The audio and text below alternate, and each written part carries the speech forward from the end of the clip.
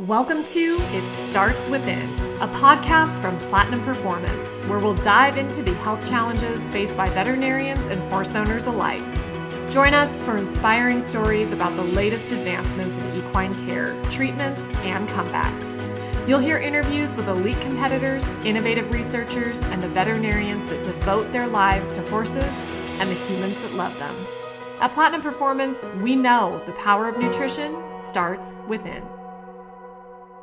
Welcome to the Platinum Podcast. I am Emily Smith, and I am thrilled to be talking with Liz Halliday-Sharp today, who is a star-studded three-day eventer, a member of Team USA, and we are very proud to call her a Platinum athlete as well. Now, a few things you may not know about Liz. She's originally from California. She lived in England for 2 decades. She was the 2020 US Eventing Association's Rider of the Year, and she likes to go fast, which we will hear more about. Liz, thank you so very much for spending time with me today. How are you? I'm great. How are you? Very good. Thank you. I've been counting down the days to talk with you for pretty much forever. So. And I can't wait to hear all about everything, all the things.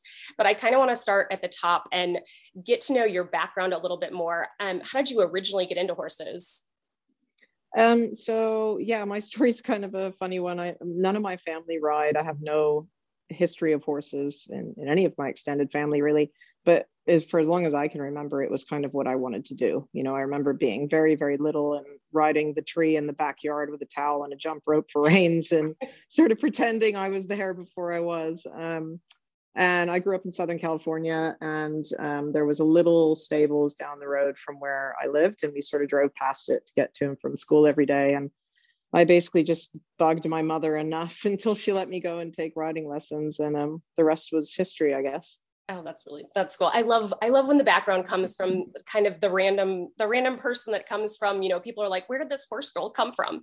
And I know that you have been actually a professional athlete in not one, but 2 kind of fast and furious sports, both 3-day eventing and auto racing. Tell me about that. How did you get into that? So that actually was a little bit family based. My dad was very, very passionate in motorsport. He was an instructor for the SCCA for a long time, I think like 20 years. And it was sort of his dream to have his kid driving a race car. So when I got my driver's license when I was 16, I got in the race car for the first time. And I think probably he would have had me in a go-kart when I was very, very young, but I started riding horses. So it wasn't really an option. But my dad was my first instructor, and he was really amazing. And we shared a car together for a little while. He would race one class, I'd race the other, just low-level stuff when I was young. And it sort of grew from there, and ultimately was lucky enough to race on the professional circuit and, do some of the biggest races in the world, which was very exciting. And I miss it, but I had to choose one form of horsepower. So I've turned myself to just the 4-legged style now, but it was fun to do both at the same time for a long time in my life. Yeah, definitely. Did it get to a point where you were kind of getting, I guess, sort of really good at both, and you kind of had to pick one or the other just time-wise? A little bit, yeah. And honestly, probably I would have been better at each of them if I'd only done the one, but if I'm being hard on myself for that. I was young, and I really loved every second of it. I was either on a plane or in a race car or on a horse, basically, and just bouncing all over the world and doing really cool stuff. And it was amazing, and I was very passionate about it, and it was very hard for me to step away. And really what the factors that made me walk away from the racing was a few things. Number one, my father passed away in 2012, and he was obviously a big part of my life in that sport. I also then got named to the high performance list for the first time about, I suppose, around 10 years ago. And that made me sort of go, hang on a minute, this is kind of a turning point. And then, at the same time, I didn't have all the sponsors behind me that I'd had at the same time. And really in motorsport, you're either at the top or you're not. It's not like horse sport where you can develop a lovely young horse and find your way up there. You either are able to compete at the highest level, or you're back trying to figure it out further down. And that wasn't really for me. Once I'd then at the top, I kind of wanted to stay there, and I just didn't have the funding to do it either. So yeah, a lot of factors came into place, and I just said, right, that's it. This is the switch. And I haven't set foot in a race car since, other than maybe being an instructor a little bit. But Okay. yeah, it was a very hard cold turkey kind of approach that I had to do, because I thought if I do it sort of halfway, or I keep my racing license, then I'll end up, only just being upset because I'll just go testing, or just wish that I could do it again. So I had to just cut it off and focus on 4 legs instead of 4 wheels, I guess. Yep. No, that makes sense. That must have been really difficult. Yeah, of course. When you were being at, high up in both of these sports, did racing cars teach you anything that could carry over into your riding? They're actually surprisingly similar in a lot of ways, which is crazy. And it's a question I get asked a lot. And certainly, like from a cross country riding perspective, you definitely wouldn't ride into a bounce combination the same way you would ride a galloping fence. You'd want to have a different sort of weight balance, a different speed, a different engine, so to speak, a different gear, if you will, for different combinations, just like you would on the racetrack. You're not going to drive a hairpin at the same gear, same speed that you would, the big wide open 5th gear corner. Right. And from that side of it, for me, it was both sports are very much sort of weight balance, weight management, trying to be the most efficient through a question or a combination. And that made a lot of sense to me. Obviously, the biggest difference is one has a brain and one doesn't, which makes it wonderful and challenging all at once. Yeah, definitely. You can really make the car do something that, is your idea. Yeah. Well, sometimes you'd be surprised. Sometimes you think, why did it just do that? Like sometimes I would say the two felt more similar than they should, but yeah, that's definitely the biggest defining factor, and also what makes horse sport so rewarding in itself, is having that partner, and having the brain that you're working with is what makes it so cool. Yeah. So you're from the United States, grew up in California, but you spent a considerable amount of time in Europe, and actually lived there for 20 years. How did you end up in Europe? So it was, again, I give my wild and crazy dad a lot of credit. Well, both my parents really, but, so my dad knew that he had some health issues, and he wanted to try and race some of the big tracks in Europe before he knew he couldn't drive anymore. And my parents decided to spend the summer in England, and I was, at the University California, Santa Barbara at the time. And so they said, oh, why don't you come and spend your spring break out here? It was my junior year in college. And so off I went to England, because of course that's an awesome opportunity. And my dad, while I was there, sort of said to me, hey, maybe I think you should try and live in another country for a little bit of time. Like maybe take a year off of school, maybe focus on horses for a bit, just try and live somewhere totally different, because that's what you should do when you're young. Somehow, long and short of it is, one of our wild friends in England managed to get William Fox Pitt's phone number, randomly calls him up, says, we've got this American girl over here, you should interview her, whatever. Next thing I know, I'm on a train to his farm, had an interview, and he said, why don't you come and work for us? And that was it. So my spring break. That's a really cool opportunity coming from your dad, though. I mean, I don't know. I know. I don't know that many parents that would be like, you know what, you need to go do this. You need to go far away. My dad was figure it out. He was a real believer in taking risks and just doing stuff that was a little outside of the box. And I really respect that in him a lot. And but both my parents really, but my dad was the instigator generally. Okay.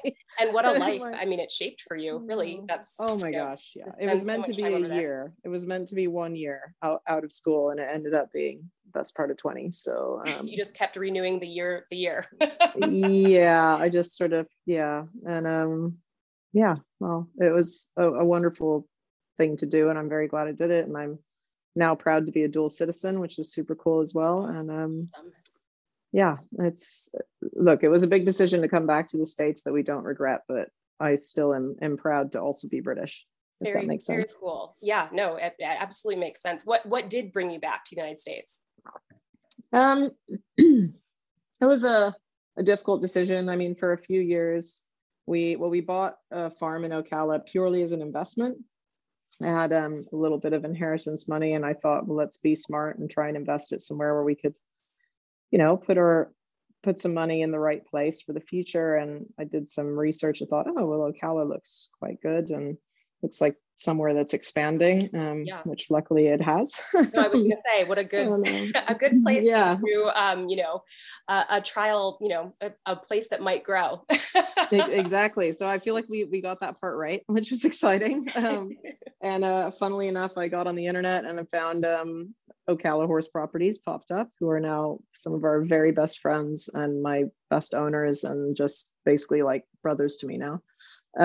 But yeah, so that's sort of how we got to know them. And so we found a farm in 2013. Originally, we were just going to rent it out. And I sort of thought, well, I wonder if we could make this work, that we could come from England for the winter with some of the horses if I sold a few, each winter. And ultimately, we put a little plan together where we did that for a few years, which was totally amazing and totally insane all at the same time. This seems flying your horses. Oh, it was bananas, but it was awesome. Don't get me wrong. And it gave me a taste of, trying to put myself in front of the selectors, trying to be a bit more present in the United States. Because I feel like a lot of them didn't even know I was alive because I'd been there for so long. So that was a great opportunity. And then ultimately it was wonderful doing both, but it was not reality. Like, we could not keep doing that. It's not sustainable. So we knew we had to choose one side or the other. And I strongly felt that for, I suppose, my aspirations of being a team rider for many years to come, and as well as a business side of things, that it made sense to move to the United States full time. So at which point my husband had a green card anyway. And so we said, that's it. He is British. Yeah. Okay. Yeah. Okay. So you currently have farms in Ocala, Florida, and also Lexington, Kentucky, correct? Well, sort of. We actually sold our Ocala farm just this past November. We're still residing there, but we sold it. Oh, that's so cool. We're under contract at a new farm already. We have a contract going on a new farm. So very good. We just downsized a little, new investment opportunity. So yeah, it's been. And is the new farm still in Ocala, or is it? Oh yeah. It's close to HITS, for the HITS jumping shows. Yeah, It's really cool. So we're hoping that will all work out. It's been kind of a whirlwind few months of crazy. We sold our farm in England as well. Yeah, we've had a lot of crazy, but yeah, our Lexington farm, we really believe, is our forever home. We love it there, and we sort of said we'd always treat Ocala as like, good investment opportunity. Of course, we love being here in the winter. It's perfect with the WEC and everything, and we'll still continue to do that. But we sort of made a business model decision to say we'll invest the right way with that, and then that farm can always be invested in, and maybe we sell that in a few years and that sort of thing. But our Kentucky home is really, I think that's our place forever. I mean, Lexington is beautiful. We love Ocala is beautiful too. Those are two good places to be like, oh, I don't know which one we should, spend more time at or whatever. Yeah, the winter changes your mind pretty quick in Kentucky. I'm sure that helps send you south.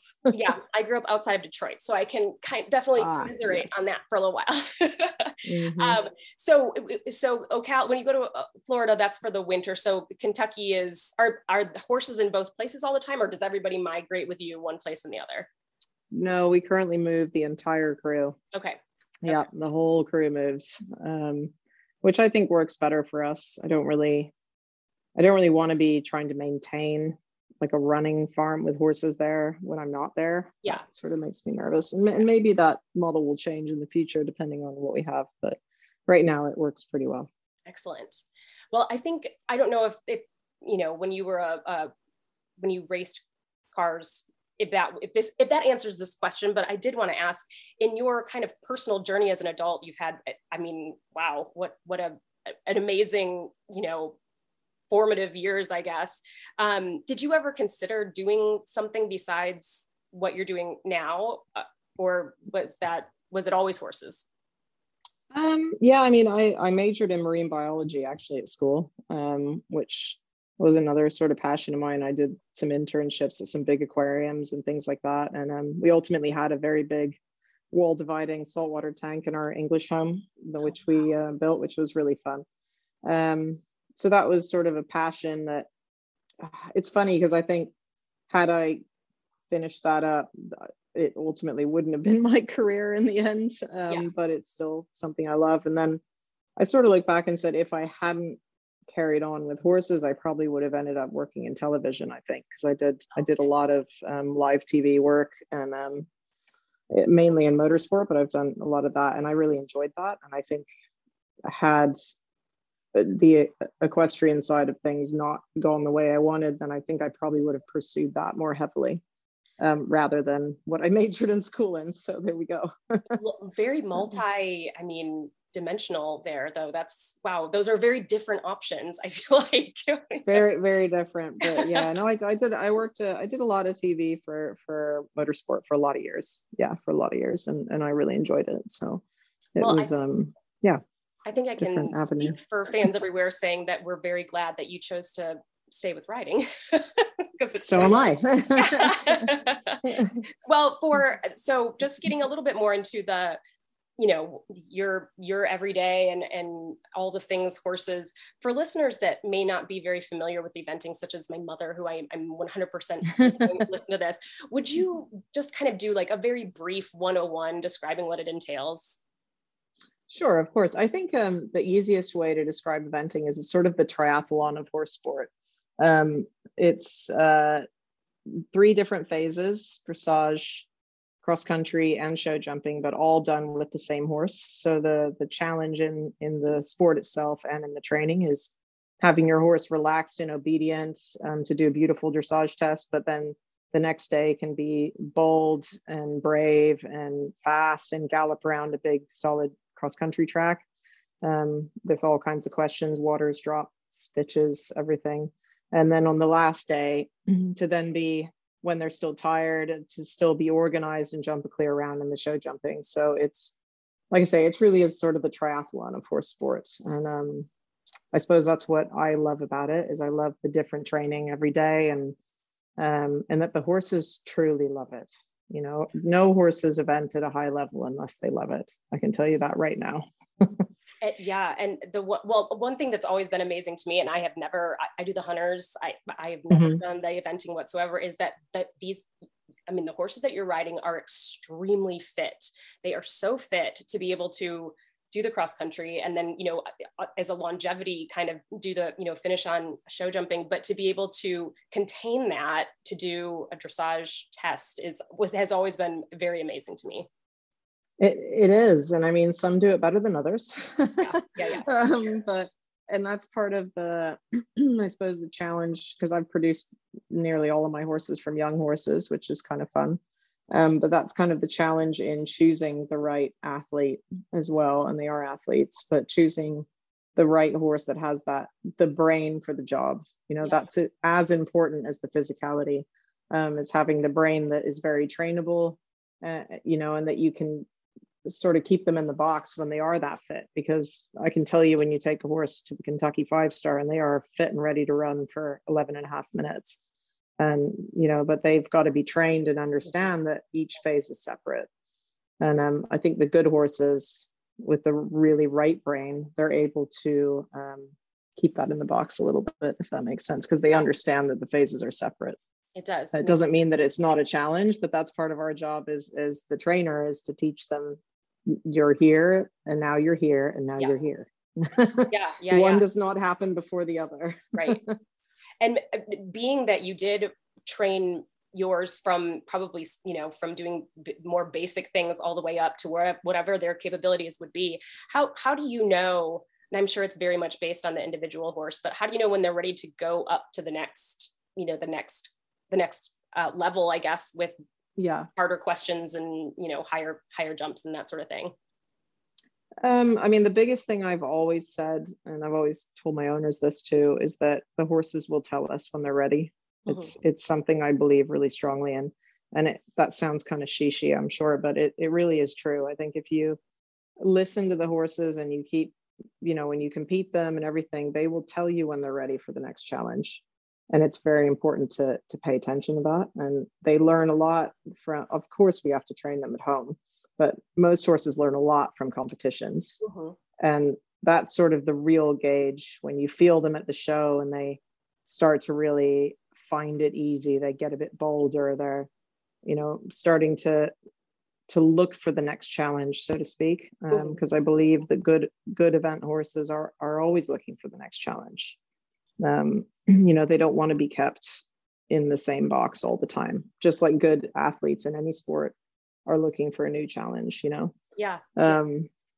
So that's always been my rule, and it has served me well. I know it sounds silly, but genuinely the amount of times I've said to people, to my owners as well, they've said, oh, we're going to take this one to Buccolo, for instance, or for the 4-star long. And I said, well, the horse will tell us. He'll tell us if he's ready after this next run. And then, I've said, yes, I think he's definitely ready now.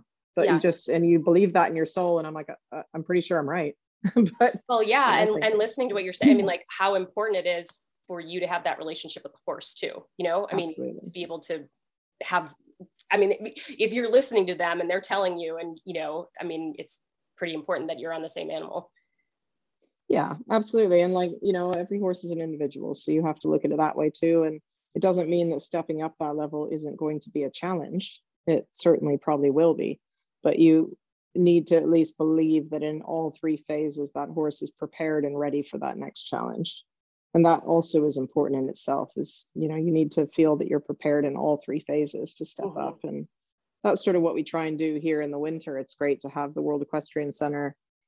My younger horses that are stepping up to intermediate, they're out jumping the meter 20 classes there to get more confidence in the ring away from an eventing situation. We're out there doing the dressage show as well and trying to get them comfortable just doing that, not thinking every time I do dressage, I then go and gallop cross country. Right. Because I think it's good for the horses to just do that sometimes. So, it's a process. Look, I'm still trying to get better every day and refine my training every day as well. So it's maybe it'll change in a couple of years when you interview me again. Well, when you said just a couple minutes ago, the really good ones have those good brains. They're smart, right? I mean, like they know what they're capable of, and they're brave. And they, I know that you have ridden several, what used to be 4-star, now 5-star horses. Besides having that, a really good brain, are there any other shared traits that you have seen between those horses that kind of have made it to like the very top of their sport? Of course. And I ride a lot of different horses. Like everyone always laughs and says, well, you don't really have that much of a type, because they're all really different. But I say my type is a good horse, number one. But I think that really when I look for a young horse that might be the next top one, for starters, they have to be light on their feet. That is one of my unbending rules. They must be light on their feet how they go across the ground, how they gallop, how they land off the fence, because they just don't stay sound. Otherwise, it's too much of a difficult sport for them if they're heavy on the ground. I think they must have enough blood, which doesn't mean they have to be thoroughbreds, but they have to have enough blood. But even more important, or as important, is they must have an engine. The horse must have that natural gallop engine from behind, the natural scope. They're not finding it hard to jump a big fence, that sort of thing.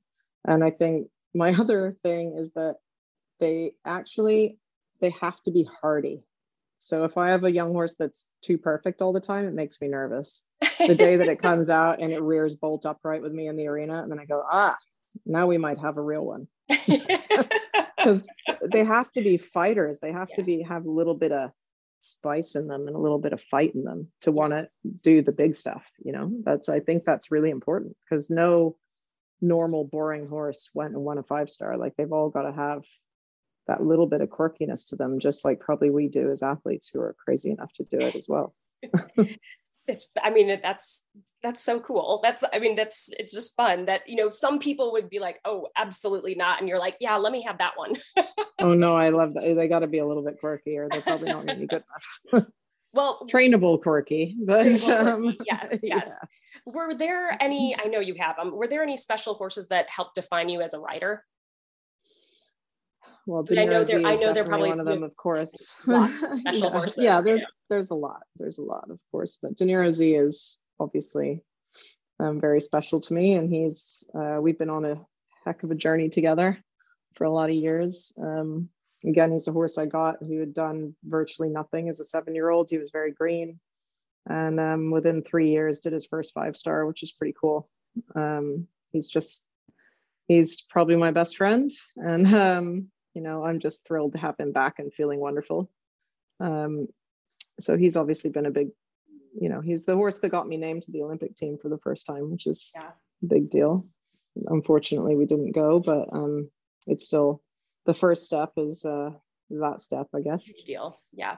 I also had a really wonderful horse called HHS Cooley, who I actually went around my first 5-star on, and we tragically lost him in an accident at an event before he was meant to go to Burghley in 2016, which was horrible. But he was a very wonderful horse, again, that I produced from kind of the beginning of his eventing career. He jumped before that, but he was a very, very special horse. I'm actually sitting here at my desk staring at a picture of him that I have on my desk, jumping at Kentucky in 2016. So yeah, he was a wonderful boy with a big heart and a big engine, and really loved his sport. He truly loved his sport. And then there's the horse that took me from my first intermediate to my first 4-star long, which was called Bally Supreme. He was called Cheese in the stable. I did not name him that. And actually, we've had William Fox Pitt here in Ocala this week, and it's been really fun to see him because William came to look at Cheese when I found him for me, and we were just talking about him. He's like, "You come a long way from that little fat bay thing you had." And, I just don't know how that happens. Like, how does somebody get a baby and they're like, you know what? Let's call this one Cheese. Right. Well, I got him from a crazy Spanish guy, and he said it was because he looked like a ball of cheese in the winter because he got so fat. So he called him Mr. Cheese, and I dropped the Mr. But I believe it's bad luck to change their stable name. So that was that. But old Cheese took me from my first intermediate to jumping double clear in the Buccolo 4-star as my first one in the pouring rain. And he didn't have the most scope, but he did have the biggest heart in the whole world. So yeah, he was a very, very special horse to me. And yeah, I've actually, sounding like a weirdo now, I've actually got his ashes in a little basket here in my office somewhere. I just feel like if the horses that are in your office have, I mean, they were a big deal, They were, and they are a big part of our heart and part of our everything, So, really. It's a partnership, as you know. And, but yeah, those were probably the biggest ones to mention. But of course, I have a lot of horses that have influenced my life in a lot of ways. Oh yeah, no, I know right now and previously and futuristically that you have a barn full of talented horses. I know that you mentioned one, and then right now you have Cooley Quicksilver and Cooley Moonshine. So you ride a lot of horses that start with the word Cooley or have Cooley in their name. Who or what is that? Cooley Farm is based in County Wicklow in Ireland, and is primarily run by Richard and Georgie Shane, who I've done business with for the best part of 11 years now. Actually, how I met him, I went and tried HHS Cooley. It was the first horse I had from him. It's a prefix, like so many things, like Fernhill and whatever. But of course, if that's your business, like you should, have a prefix so people know who sourced the horse. Yeah. So it doesn't necessarily have to do anything with breeding. It's mainly just that they will, Richard puts his heart and soul into sourcing good horses all around Ireland, but also in Europe. And the Cooley title is put on them, and I've done business with him for years. And a lot of the horses we found together out on the road in Ireland, but because we found them together, I've upheld the Cooley name on the horse because, we work well together. So, and I have a lot of trust for Richard and Georgie, and he's a very, very, very good, he has a very good eye for a special young horse. That's great. So he's the first place I go, it's the first place I go to for clients or for myself. And actually, I would say I would reach out to him with other horses I find to just see what he thinks. I remember when I found De Niro Z, I sent Richard a video and said, "What do you think?" And he said, "Buy that one." Oh. So, yeah. So I would consider them friends as much as business colleagues. And there's not many people I trust in the horse world, especially horse dealers, but I do hold a lot of trust for Richard and Cooley Farms. So and I have a lot of great horses from them. So. Yeah, I was going to say, I mean, the Cooley name hasn't steered anyone wrong. I mean, all the horses have been A, beautiful, and B, they seemed extremely athletic. Yeah, and that comes from a lot of hours of slog, if I'm honest, from Richard. He spends endless hours on the road. He'll spend days just sitting at a jumping show, just watching young horses jump around in case he finds one. And it's not easy to find those really special horses now. It's not easy to find them. There's just not that many. So I have a lot of respect for him for that, and I trust his opinion, and he knows what sort of horse I like too. So it's easy. And I was actually only there about 2.5 weeks ago. In Ireland? I passed through Ireland, then I went to France, then I came home through Ireland. It was like, your typical 48-hour journey where you go to 2 countries. It's normal. When you're Liz Halliday. That's what normal people do. Jesus. I know, I got home and I was like, whoa. Well, I do want to talk a little bit more about who you said it's your best friend, De Niro Z. And for those that are on a first name basis with him, it's Niro, correct? Yes, that's correct. And he is a 2008 Bay Dutch warm blood gelding, and he is stunning. I know there's probably so much, we could do an entire podcast just on him, I'm sure. What makes him, what makes him special to you?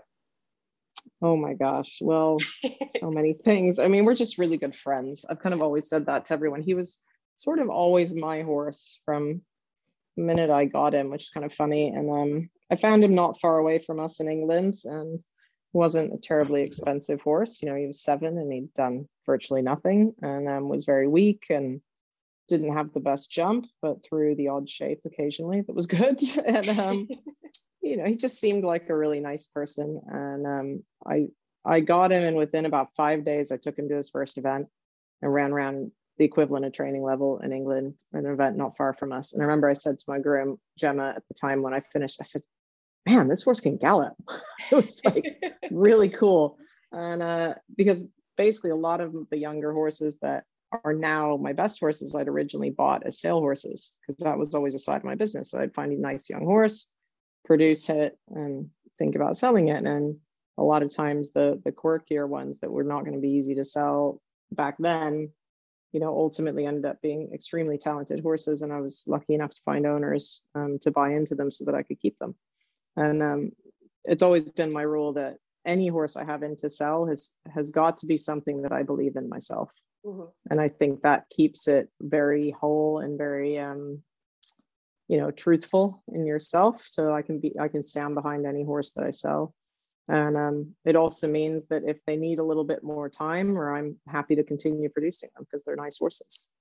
And sometimes I get lucky and I can put an owner into them, and sometimes I don't, because I have to make money too. But De Niro was bought to be a sale horse, and a few people tried him, and he just was kind of always my horse. And then luckily started winning a lot of things, and became the first horse that Ocala Horse Properties had with me, which is fun. He's sort of our baby with all of that.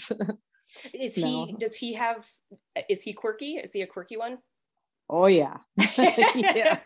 No, he's wonderful, and he tries extremely hard. He's a very kind horse. But anyone who's seen De Niro at the Trot Up knows what he can be like. I think I was the only person that rode to and from both jogs at Burghley, because there's no way we would have kept him. We would have lost him if we'd walked him there. He's a handful, and can, just randomly launch into the air with all 4 legs when you're on him at a show and things like that. But he's extremely professional. When you put him on the bit and say we're going to work, he goes to work. Especially now that he's 14 and we've been together a long time. So he definitely knows his job, but he can be certainly a handful when he's feeling a bit well. And every horse is a little different, and they have their struggles, and he finds flying changes extremely hard. He has his entire life. It's our ongoing daily battle for the dressage. He does everything else pretty well, and we're slowly but surely chipping away at those. But that's just, horses have things they find easy, just like people do, and things they find hard. But for the most part, like I say, that horse, we've just always been really good friends. I don't know. He just was always my horse. He was just meant to be with me. I can't really explain it better than that. But every day he is happy to work. Every single day that horse is ears forward. What are we doing today? I don't care what it is. I'm just happy because we're going to work. And that's just who he is. For him being, an elite equine athlete, knowing that you need to be very fluent in 3 different languages, basically in dressage, cross country, and show jumping. And I know he's not super green, he's not a green horse anymore, but how do you, what's his typical schedule look like when he's in full training? Do you break it up per day? Just, is he, I don't know. I've never been able to understand. Do you jump every week? Do you just focus on dressage one day? How do you usually do something like that?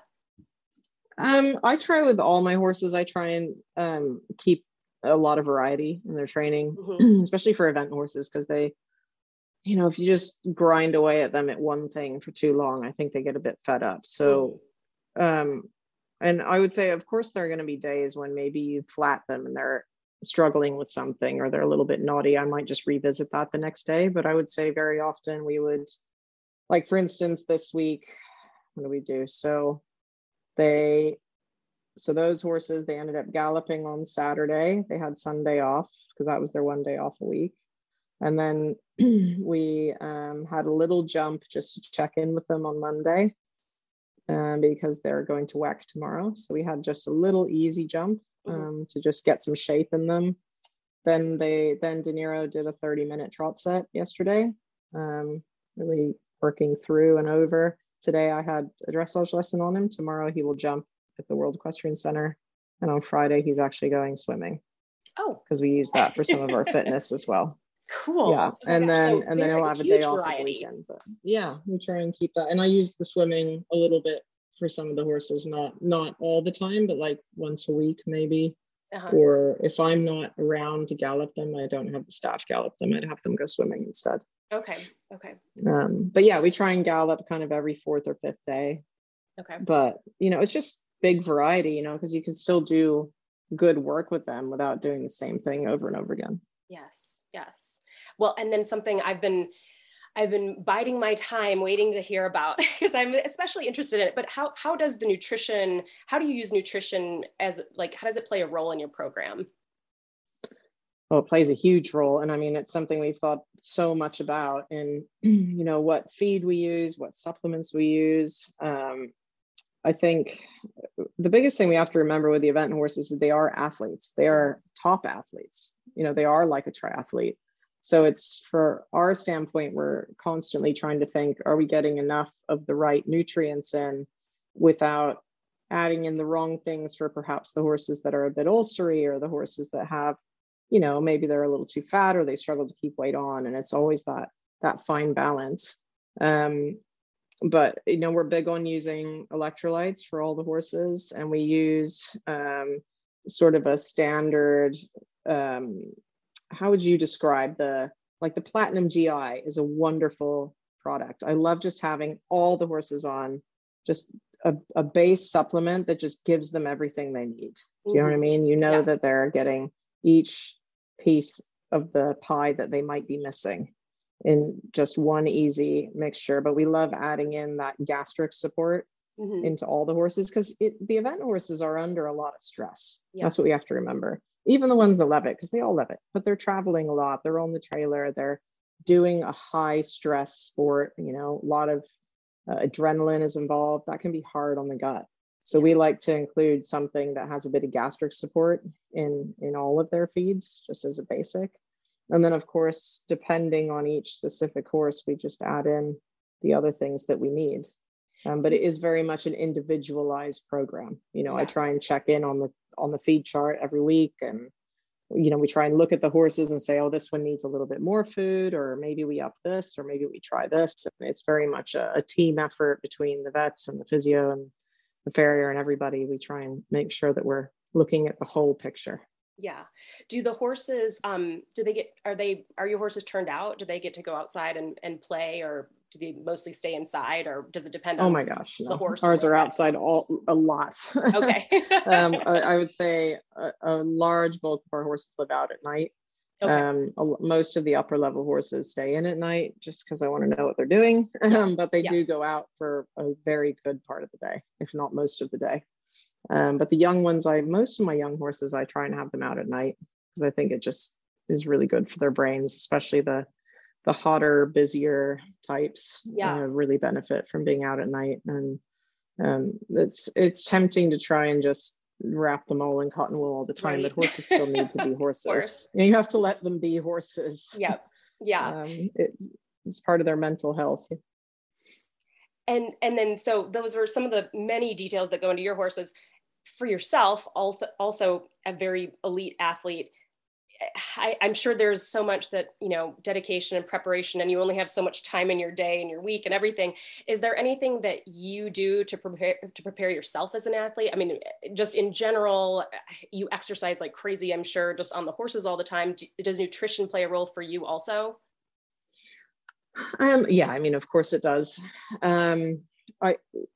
I'm kind of a person, I try and eat all day long. I'm not like a big meals person, but I'm a very big believer that that's better for you if you're exercising all day. I definitely eat breakfast. I do not know how anyone survives who doesn't. I'm an early riser. I get up super early every day. I do a lot of my work in the morning because I'm just a morning person. So I do drink a lot of coffee. I'm not gonna lie, I'm a really big coffee drinker. Like, it keeps me going because I'm riding a lot of horses right now. Yep.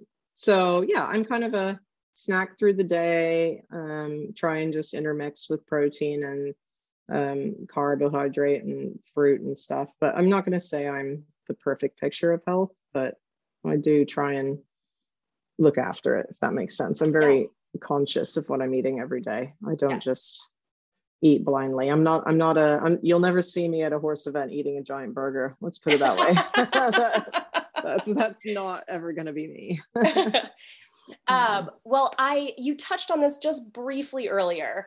I think of eventing to me as like kind of an extreme sport in more ways than one. It requires athleticism, power, and speed. But then I would say maybe even more than any other discipline, eventers seem to be faced with extreme emotional or mental high highs and low lows. You obviously a truly brilliant rider that have won tons of things, and 2021 has been no exception. 2020 was a very particularly standout year. 9 international wins, 16 national wins. That was the USEA Rider of the Year. You were the first female to have won it in almost 40 years, which is pretty exceptional. And then, like you said, you went through the arduous process of qualifying for the Olympic Games, selected as one of very few 3 people, I think, to actually be on the team and represent your country. And then you had to deal with the, incredible disappointment of having to stay home from Tokyo because of a last minute injury in Nero. I'd say most of us, of course, can't even understand the scope of how you must have felt, but how did you deal with that mentally, handling something like that? Last year was really tough. I'm not going to sugarcoat that. It was a lot of stress and a lot of there's a lot of highs. Obviously I've spent my entire life wanting to be selected to the Olympic Games, so that was a big deal, and obviously I wanted to compete at the Olympic Games. And then I know that we did the right thing for the horse, and thankfully he's 100% now and back in full work and absolutely flying along. But it was, it was heartbreaking. I mean, there's no way to say it. It crushed my soul at the time, because you put so much of everything in your life to try and get there and to do the right job, and to have it fall apart at the seams so close is pretty horrible. And it was hard on my owners, it was hard on my family, it was hard on my team, it was hard on everybody. But you have to sort of figure out a way to pull your socks up and keep going. I had it's just one of those years where I had then a lot of other weird little issues and very good horses, stuff that shouldn't happen, really weird stuff. It's just one of those years, like where the universe dropped you and then it just kept kicking you. I had to try and find a new strength in me for sure. And I figured out that if nothing else, I'm quite hardy, which is good. Which I said to my husband at one point, I said, well, the one thing I've learned out of this is I am quite hardy, because I just kept going, just kept resilient. working. I think resilient. Right. And having, obviously most of us aren't at your level, but I think anyone involved in horses has felt obviously disappointment at some point. This is not apples to apples, but I think the fact that putting the horse first above anything else is always the right call. Of course. Just, there's just remembering that as stewards of the animal that we love, it's, there wasn't anything to do, whether the universe was just kind of, getting your number at the time. It just seemed like it was the right call, of course. Oh, absolutely. There was no question. And we had, the support that I had from the whole team, they fought for me like nothing else to try and get me there, from the team vet and Farrier and Eric and Jenny, and they all did everything they could to get me and Dinero there. And ultimately we all made the decision, and it was the right decision, and it was unanimous, and there was no discussion. It was not ever going to be a situation where we would put him under risk of like something catastrophic if he'd gone. And that was just where we were. And I suppose I've said it a lot in the last year, but it is what it is. There was no way around it. We did the right thing for him. And then the next step was, okay, and now what do we do for him to make sure his future is good? And what's next? Because you can't sit there and wallow in it. You just have to look at what's next. And what was next is the World Championships for this year. So just had to refocus on that. And for me, I just had to keep working. I just couldn't sit there. So I kept working. And that's I did a lot of teaching. I wrote a lot. I actually did a clinic in California as the Olympics were happening, and then watched some of them with my family. Just tried to keep going and keep looking forward. But I'm not going to say there weren't some tears along the way, because of course I don't think I'd be human if there weren't.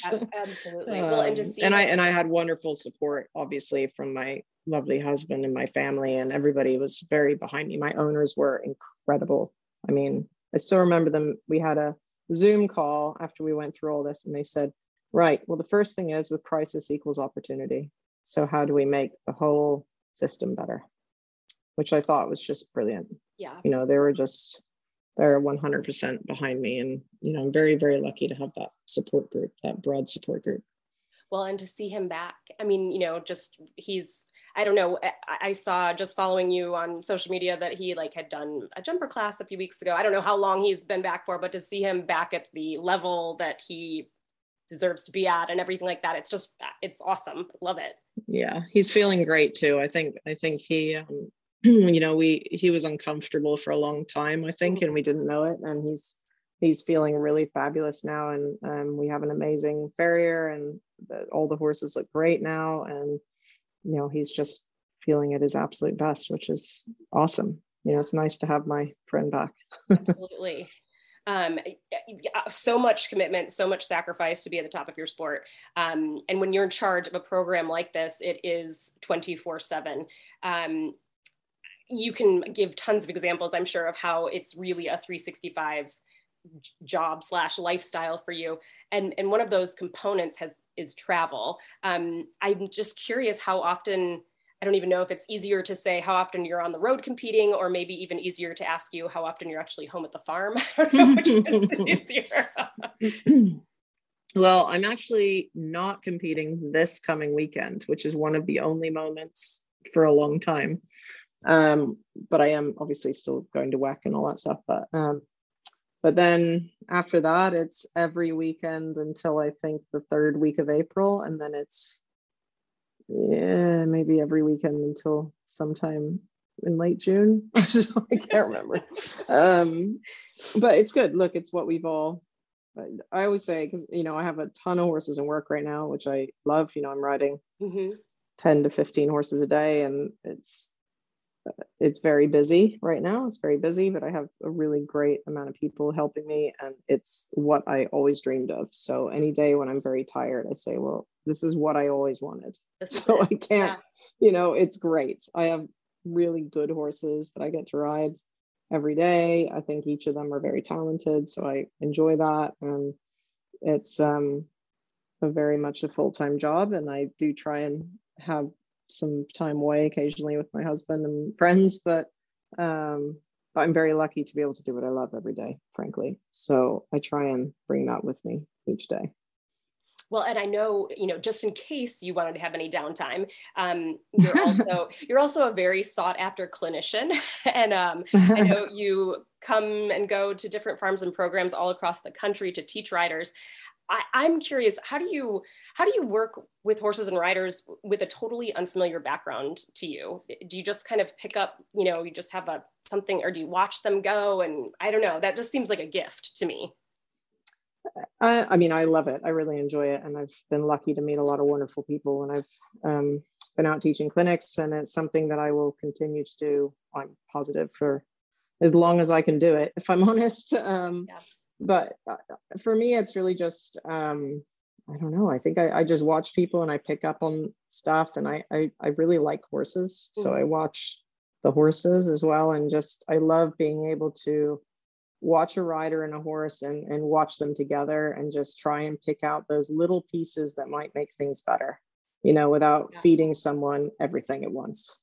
I love being able to say, well, here are just a couple little things that I think will make a difference. And quite often those are big differences for them, which is exciting. And then we can work from there. But I think it's important to, especially when people are trying to cram a lot into their brain, to not give them too many things at once. You've got to try and simplify the little things. And very often it is just little things that make such a huge difference. Is it something, again, just out of curiosity, do you, like when you go into a clinic, do you have an idea of what you're going to do? Or is it more like you kind of get, watch everybody warm up and have a few simple exercises and then kind of zero in on small things to work on?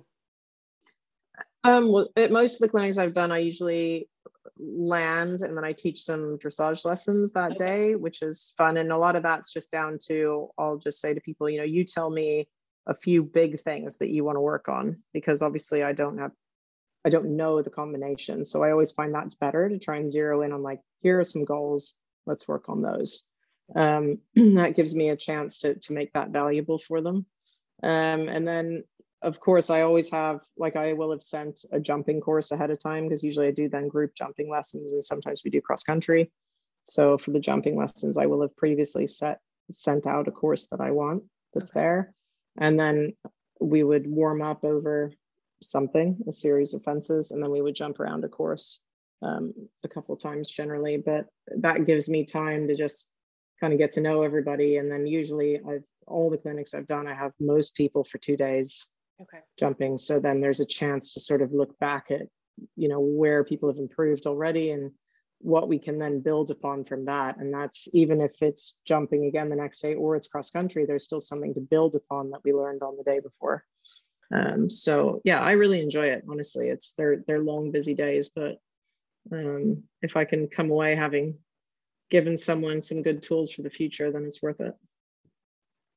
Yeah. Oh, I had two people, this is just randomly, that I was talking to on the phone, didn't know each other, completely separate, but they either saw an ad or knew that we were affiliated with you, and they were like, "Oh, Liz Halliday Sharp, the clinic that I wrote in with her was absolutely spectacular." So awesome. That's it nice was to really hear. cool. Yeah, it was really cool. Can you tell me something that this is going to be a love and hate, not hate, but evolving. Can you tell me something that you really like about your industry? One of your favorite things about eventing, or just kind of at large, not just specifically, your horses? I mean, I suppose what I really love about eventing is it's the variety and that training a horse to do 3 completely different phases, I just think is fascinating. And to teach them to do all 3 of them well. I really enjoy that side of it. I enjoy the training side of it. And honestly, I really like the community. I like the people that events are a pretty hardy bunch. And, excuse me. I enjoy that sort of process, and I love being on the road. I like competing all the time. I like being under pressure all the time. So I'm a very competitive person, and I work well under pressure. Like I feel like pressure makes me better. So I love that side of this life where I'm just out competing all the time. I think it puts pressure on me every day to figure out a plan for every horse at every level, and my working students and what they're doing. And so it's just like every day I'm like, how do I make all the horses better one way or another? But they're all doing different things. And that's what I think is just fabulous about eventing. Really, it's something different every day. Yeah, Liz, sounds like you're in the right business. Oh, I am. Much to my husband's sadness, as I am. And then is there anything that you would change, or even hope might evolve in eventing? I mean, my gosh, I think the sport is evolving all the time. It's kind of hard to keep up, if I'm honest. The biggest thing I would say that I hope keeps getting better is just ground management at all the shows. I mean, especially in this country, and it is improving, has improved already. But it's if we want to look at longevity for our horses, we have to keep really being, pretty pushy about that. And that's where I hope the sport is going to evolve to, is that everywhere it's a priority to have horses running on the best ground that can be delivered, and the best courses that we can have, and the best designers, and just trying to do the best by the athletes that we ride. That's what I would like to see change. Yeah. But I think the sport in itself continues to evolve in so many ways as well. And horses the standard of horses is so different to what it was even 5 years ago. I mean, you just have to have that much better horse on the flat, and that much better a jumper, and that much better cross-country horses. It's difficult, but that gives us the opportunity to get better ourselves and keep training the horses from the beginning to be the best that they can be, really, I guess. Yeah. You have a resume that's a mile long of career accomplishments. Are there any short-term 2022 goals, or even bigger, more long-term ambitions that you have your sights set on? Oh yeah, there's lots. There's lots. There's a whole bunch. I mean, obviously 2022, I would hope for some very good 5-star results. Top 3 somewhere, hopefully, is my goal. And of course, I want to be present on the WEG team and help us win a medal. That would be a very big goal. I have unfinished business at Burghley, so I need to get back there and get a better result than 15th. And I am definitely planning to go to Badminton, and I would love to go this year, but it's just not the right decision with WEG and everything that we have to focus on. But I definitely have plans to get myself to Badminton next year, hopefully. And then there are multiple Olympics in the cards that I'm also planning to put myself in the forefront for. So there's a lot of things I intend to do in the next 10 to 15 years. So I'm just I heard a lot of big out, names in there. Yeah, there's a lot of big stuff. So I'm just trying to have the right horses and try and keep producing them so that I have multiple horses for every championship. That's really my biggest goal, because what I want to do is represent my country on lots of different teams and hopefully help them win a medal. So that's the end goal pretty much every day. Yeah, awesome. Huge goals, but you have incredible horses to partner with you to accomplish all those things. Well, I know that a big event coming up soon for you, for Liz, is planning to compete several horses, including Dinero Z, at the Land Rover Kentucky 3-day event, which will take place April 28th to May 1st at the Kentucky Horse Park.